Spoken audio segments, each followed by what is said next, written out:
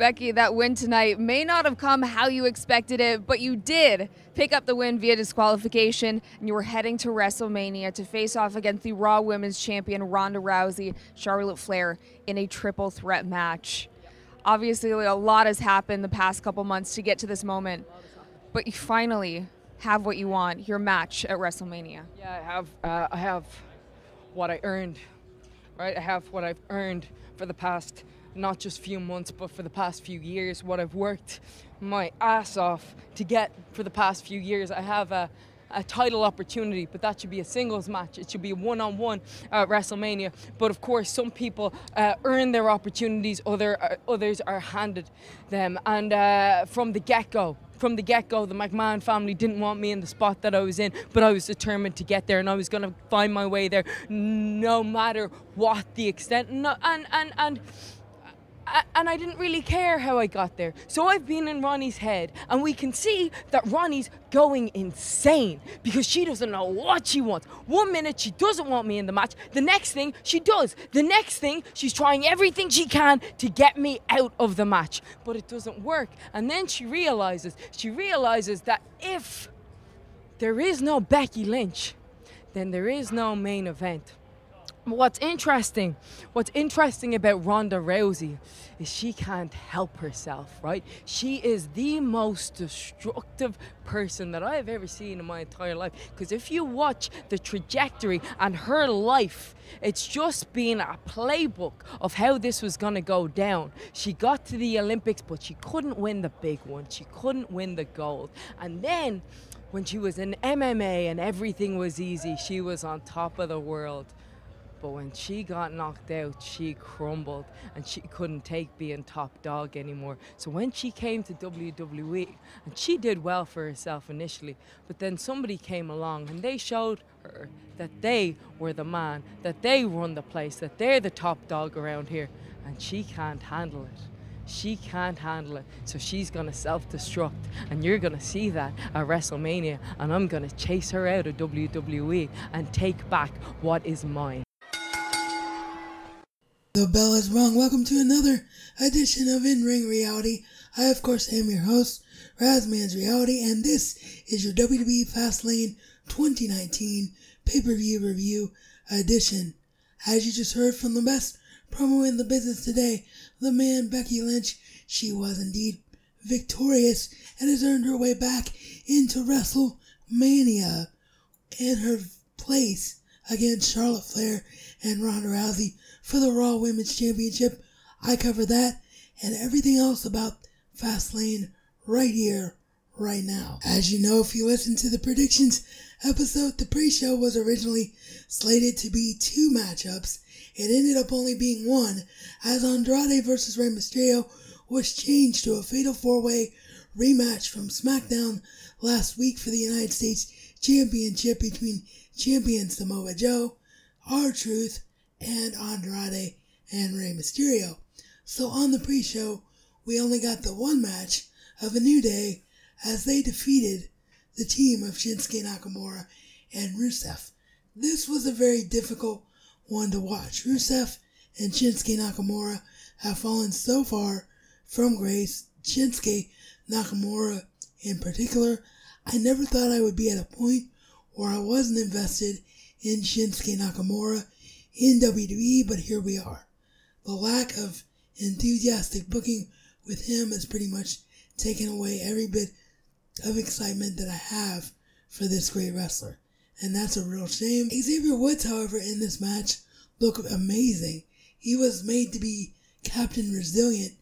A lot of believable near falls in this match, and he was kicking out of everything. So the New Day looked very strong in the victory here. The main card of WWE Fastlane kicked off with the SmackDown Tag Team Championship match as the Usos defended their Tag Team Championship against the team of The Miz and Shane McMahon, and they walk out still the SmackDown Tag Team Championship holders in a match that I thought was a very solid matchup. This was a lot of athleticism from all 4 men. The Miz and Shane McMahon really have developed into an interesting tag team chemistry for sure.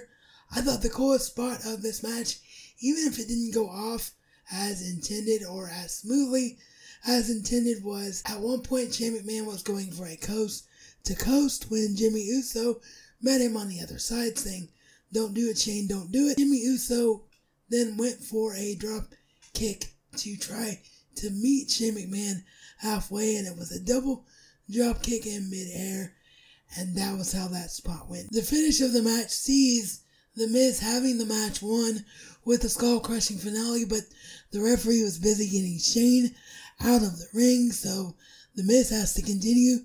The Miz is encouraged by his father George at ringside to go up to the top rope and attempt a frog splash. He does. He misses. 1, 2, 3.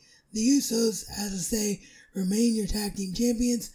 Afterwards, the frustration is too much, and Shane McMahon, for the first time in years, is your WWE heel as he turns on The Miz in his hometown. It was a great moment to see. I'm so glad that The Miz remained face in this situation. He's actually really working well as a face, and as I say, Shane McMahon has not been a heel in years. So a very hot angle to finish off the opening matchup. I was a little bit disappointed though by the lack of selling of the situation by George Mizanin. I know you're not a trained wrestler, you haven't been a performer in front of the camera for WWE before, George, but you've got to sell emotion as Shane McMahon, your so-called hero, is turning on your own flesh and blood. The SmackDown side of things continue as Asuka defended her SmackDown Women's Championship against the challenge of Mandy Rose, and no surprise, Asuka walks out of Fastlane still your SmackDown Women's Champion. The interesting thing about this one was how it finished, as Mandy Rose was attempted to be given a kendo stick by Sonya Deville, and the ring apron was exposed. In the process, Mandy Rose gets caught up in the ring apron before she is then defeated by Asuka. So it looked like they were trying to pin the blame of loss on this one on to Sonya Deville, sowing seeds for a possible breakup of the team of Mandy and Sonya. A little bit surprising because they have so few women's tag teams already, and they want the women's tag team championship to be a major thing in WWE going forward. Earlier on in the night, during the pre-show, Kofi Kingston was told that the McMahon family wanted to see him about the WWE Championship match. After waiting through the entire pre-show and not getting anywhere, the New Day forced their way into the locker room. Vince is like, "Hey, Kofi, where you been? I've been waiting for..." The New Day is like, "Vince, he's been waiting for you. He deserves respect. He deserves his moment. Don't take this WWE Championship match away from him." Vince says, "Good. You know what? You're right. The WWE Championship match tonight is going to be in a triple threat match. And Kofi, if I were you, I'd get ready because that match starts right now." Kofi Kingston comes out to an absolutely insane Heroes Welcome of a pop and gets ready to compete for the WWE Championship, only to be told by the ring announcer, who was told by the referee, that the WWE Championship match will take place later tonight, and Kofi Kingston is instead with the New Day barred from ringside, taking on in a handicap match the team of Sheamus and Cesaro the Bar. And as such, I have to agree with the Cleveland crowd in attendance for Fastlane. This was boring. And in the end, of course, the Bar get the victory over Kofi Kingston. Now, I get that the whole thing here is that Vince, for some reason, doesn't want Kofi Kingston to get a title shot. I get that they're trying to tell the major, I gotta overcome the odds story. I get all that.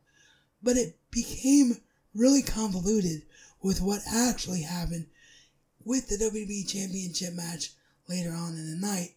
So we'll cover that in more detail and my problems with this situation as we get to that matchup. Next up, the Raw Tag Team titles were on the line as the Revival, Scott Dawson and Dash Wilder, defended their titles in a triple threat match against the teams of Aleister Black and Ricochet and Bobby Roode and Chad Gable.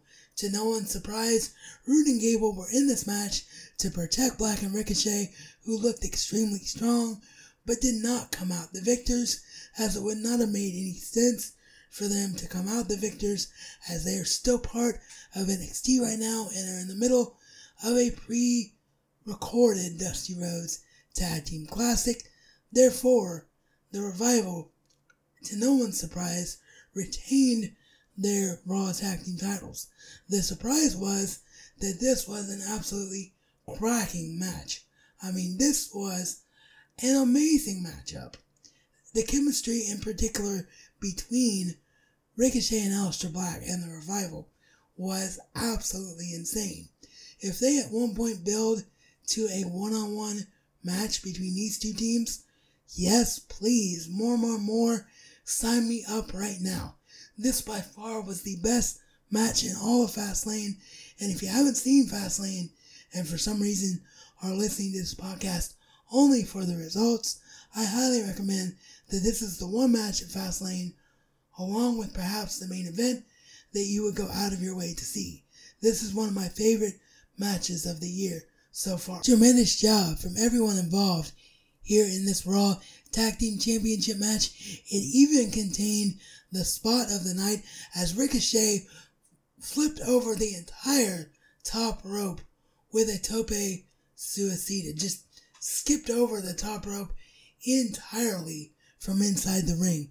The athleticism of this guy is just unfreaking real. Your Just at a United States Championship match was next as Samoa Joe defended against former champion R-Truth, Rey Mysterio, and Andrade, as we talked about at the top of the show.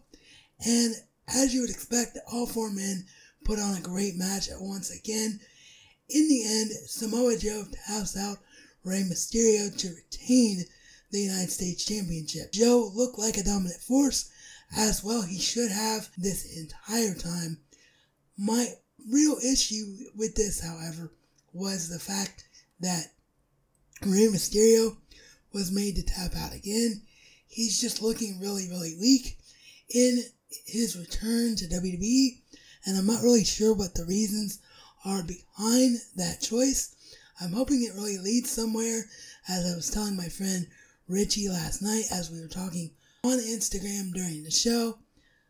I'm hoping it really leads to him in a major program at WrestleMania, but I don't yet know if that's going to be the case, and therefore it's a little frustrating.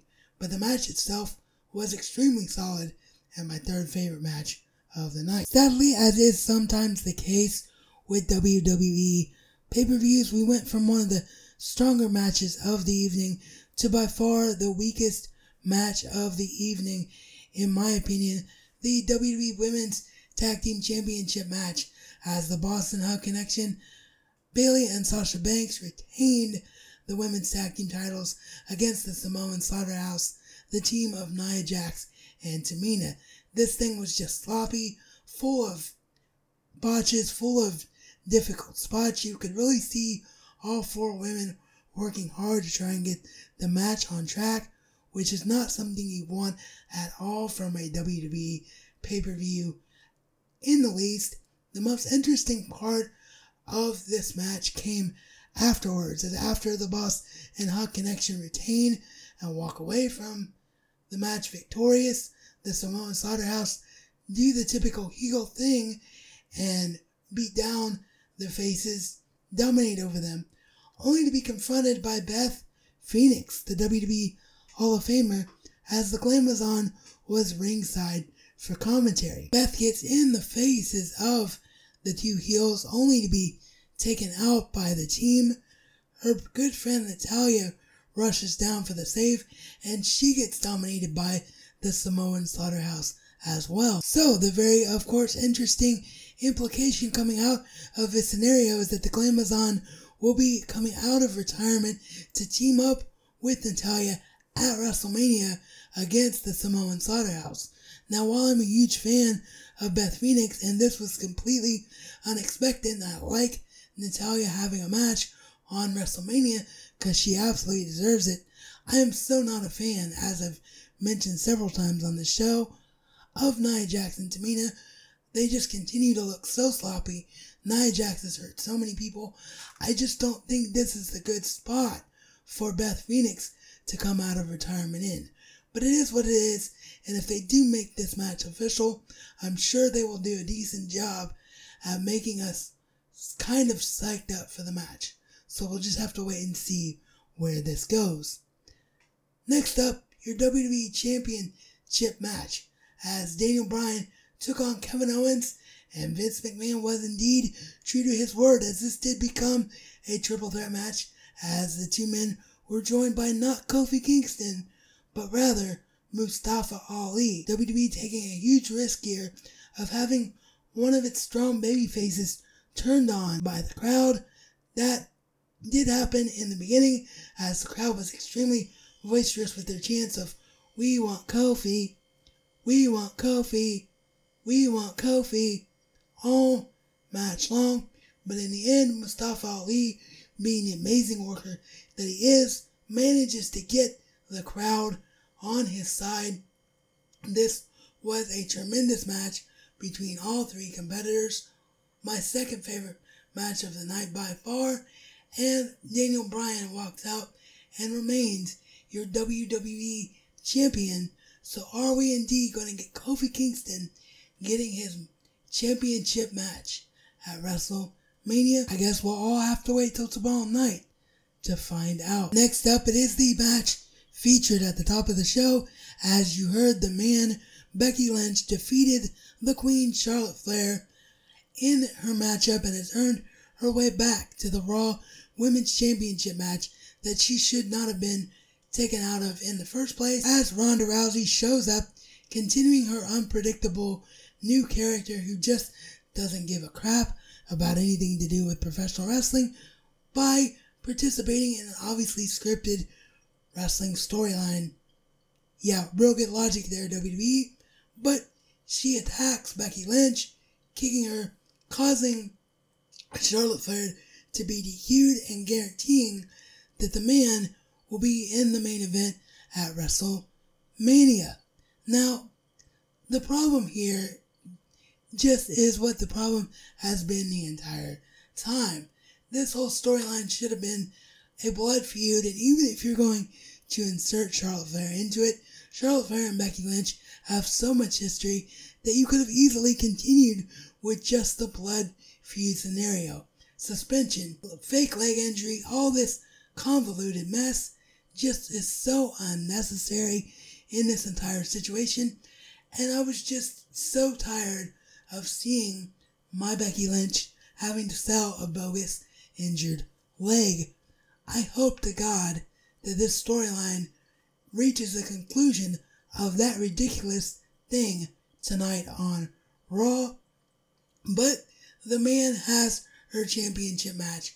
That's all that matters. This was one of the poorest matches of the night because it just was Becky getting dominated because she shouldn't have been cleared to wrestle, sure. But we got the end result that we wanted, so let's not be cynical. Let's remember that we can have nice things and let's just move forward. Next up, Elias was in the ring for what was a third concert segment on the night. I really don't know what WWE was thinking about having to fill time so much. These pay-per-views are long enough as they are for sure, but Elias was in the ring for a third song segment of the night. Lacey Evans comes down, does her catwalk gimmick once again for absolutely no reason. Then Randy Orton comes out of nowhere, heel Randy Orton, mind you, and RKO's Elias for no reason with an RKO out of nowhere. And AJ Styles hits Randy Orton with a phenomenal forearm, solidifying that these two are most likely going to have a match at WrestleMania, which is what they've been teasing over the last several weeks. That in of itself is fine. I'm definitely okay with AJ Styles versus Randy Orton. It's something we haven't seen before. But how did AJ Styles know that Randy Orton was going to be out there if the crowd didn't know, if it was an RKO out of nowhere? And as I said earlier, why is a heel Randy Orton attacking another heel Elias with an RKO out of nowhere? The whole segment made absolutely no sense at all. And finally, in your main event of the evening, it was the team of Drew McIntyre, Baron Corbin, and Bobby Lashley taking on Dean Ambrose, Seth Rollins, Roman Reigns, The Shield for one final time.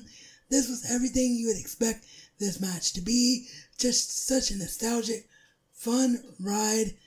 These three men are always going to have the best chemistry together. The crowd was so hot for them, as they should have been, all night long. We saw the Shield bomb through a table, and we heard Seth Rollins very loudly and very audibly into the microphone at ringside and under the ring scream for one more effing power bomb. So good job there, Seth, in a PG product. But we did get the one more power bomb indeed, and two Shield bombs later, the Shield celebrate in victory and proceed to do the Shield fist bump in the middle of the ring for what may truly be the final time. And they hug each other, they're crying.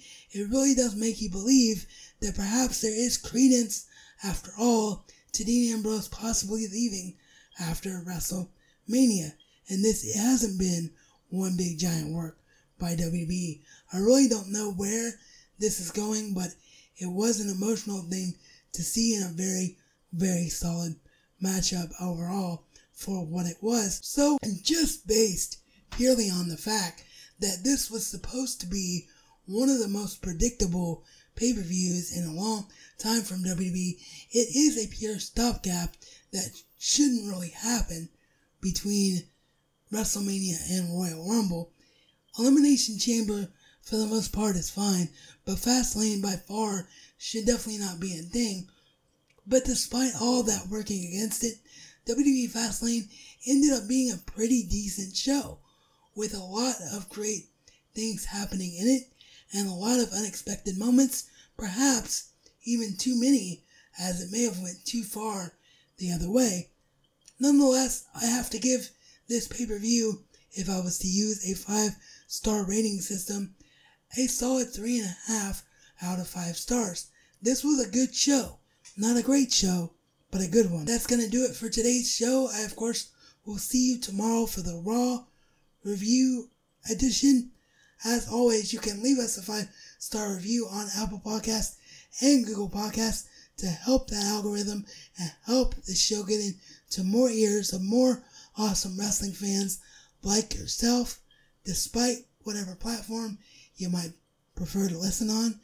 And you can subscribe to the podcast, if you haven't already done so, of course, on that preferred listening platform. And lastly, of course, you can get in touch with the program via email at InRingRealityPodcast, via Instagram at InRingRealityPodcast, or via Twitter at InRingRealPod. And as always, this has been your Razman's Reality Check.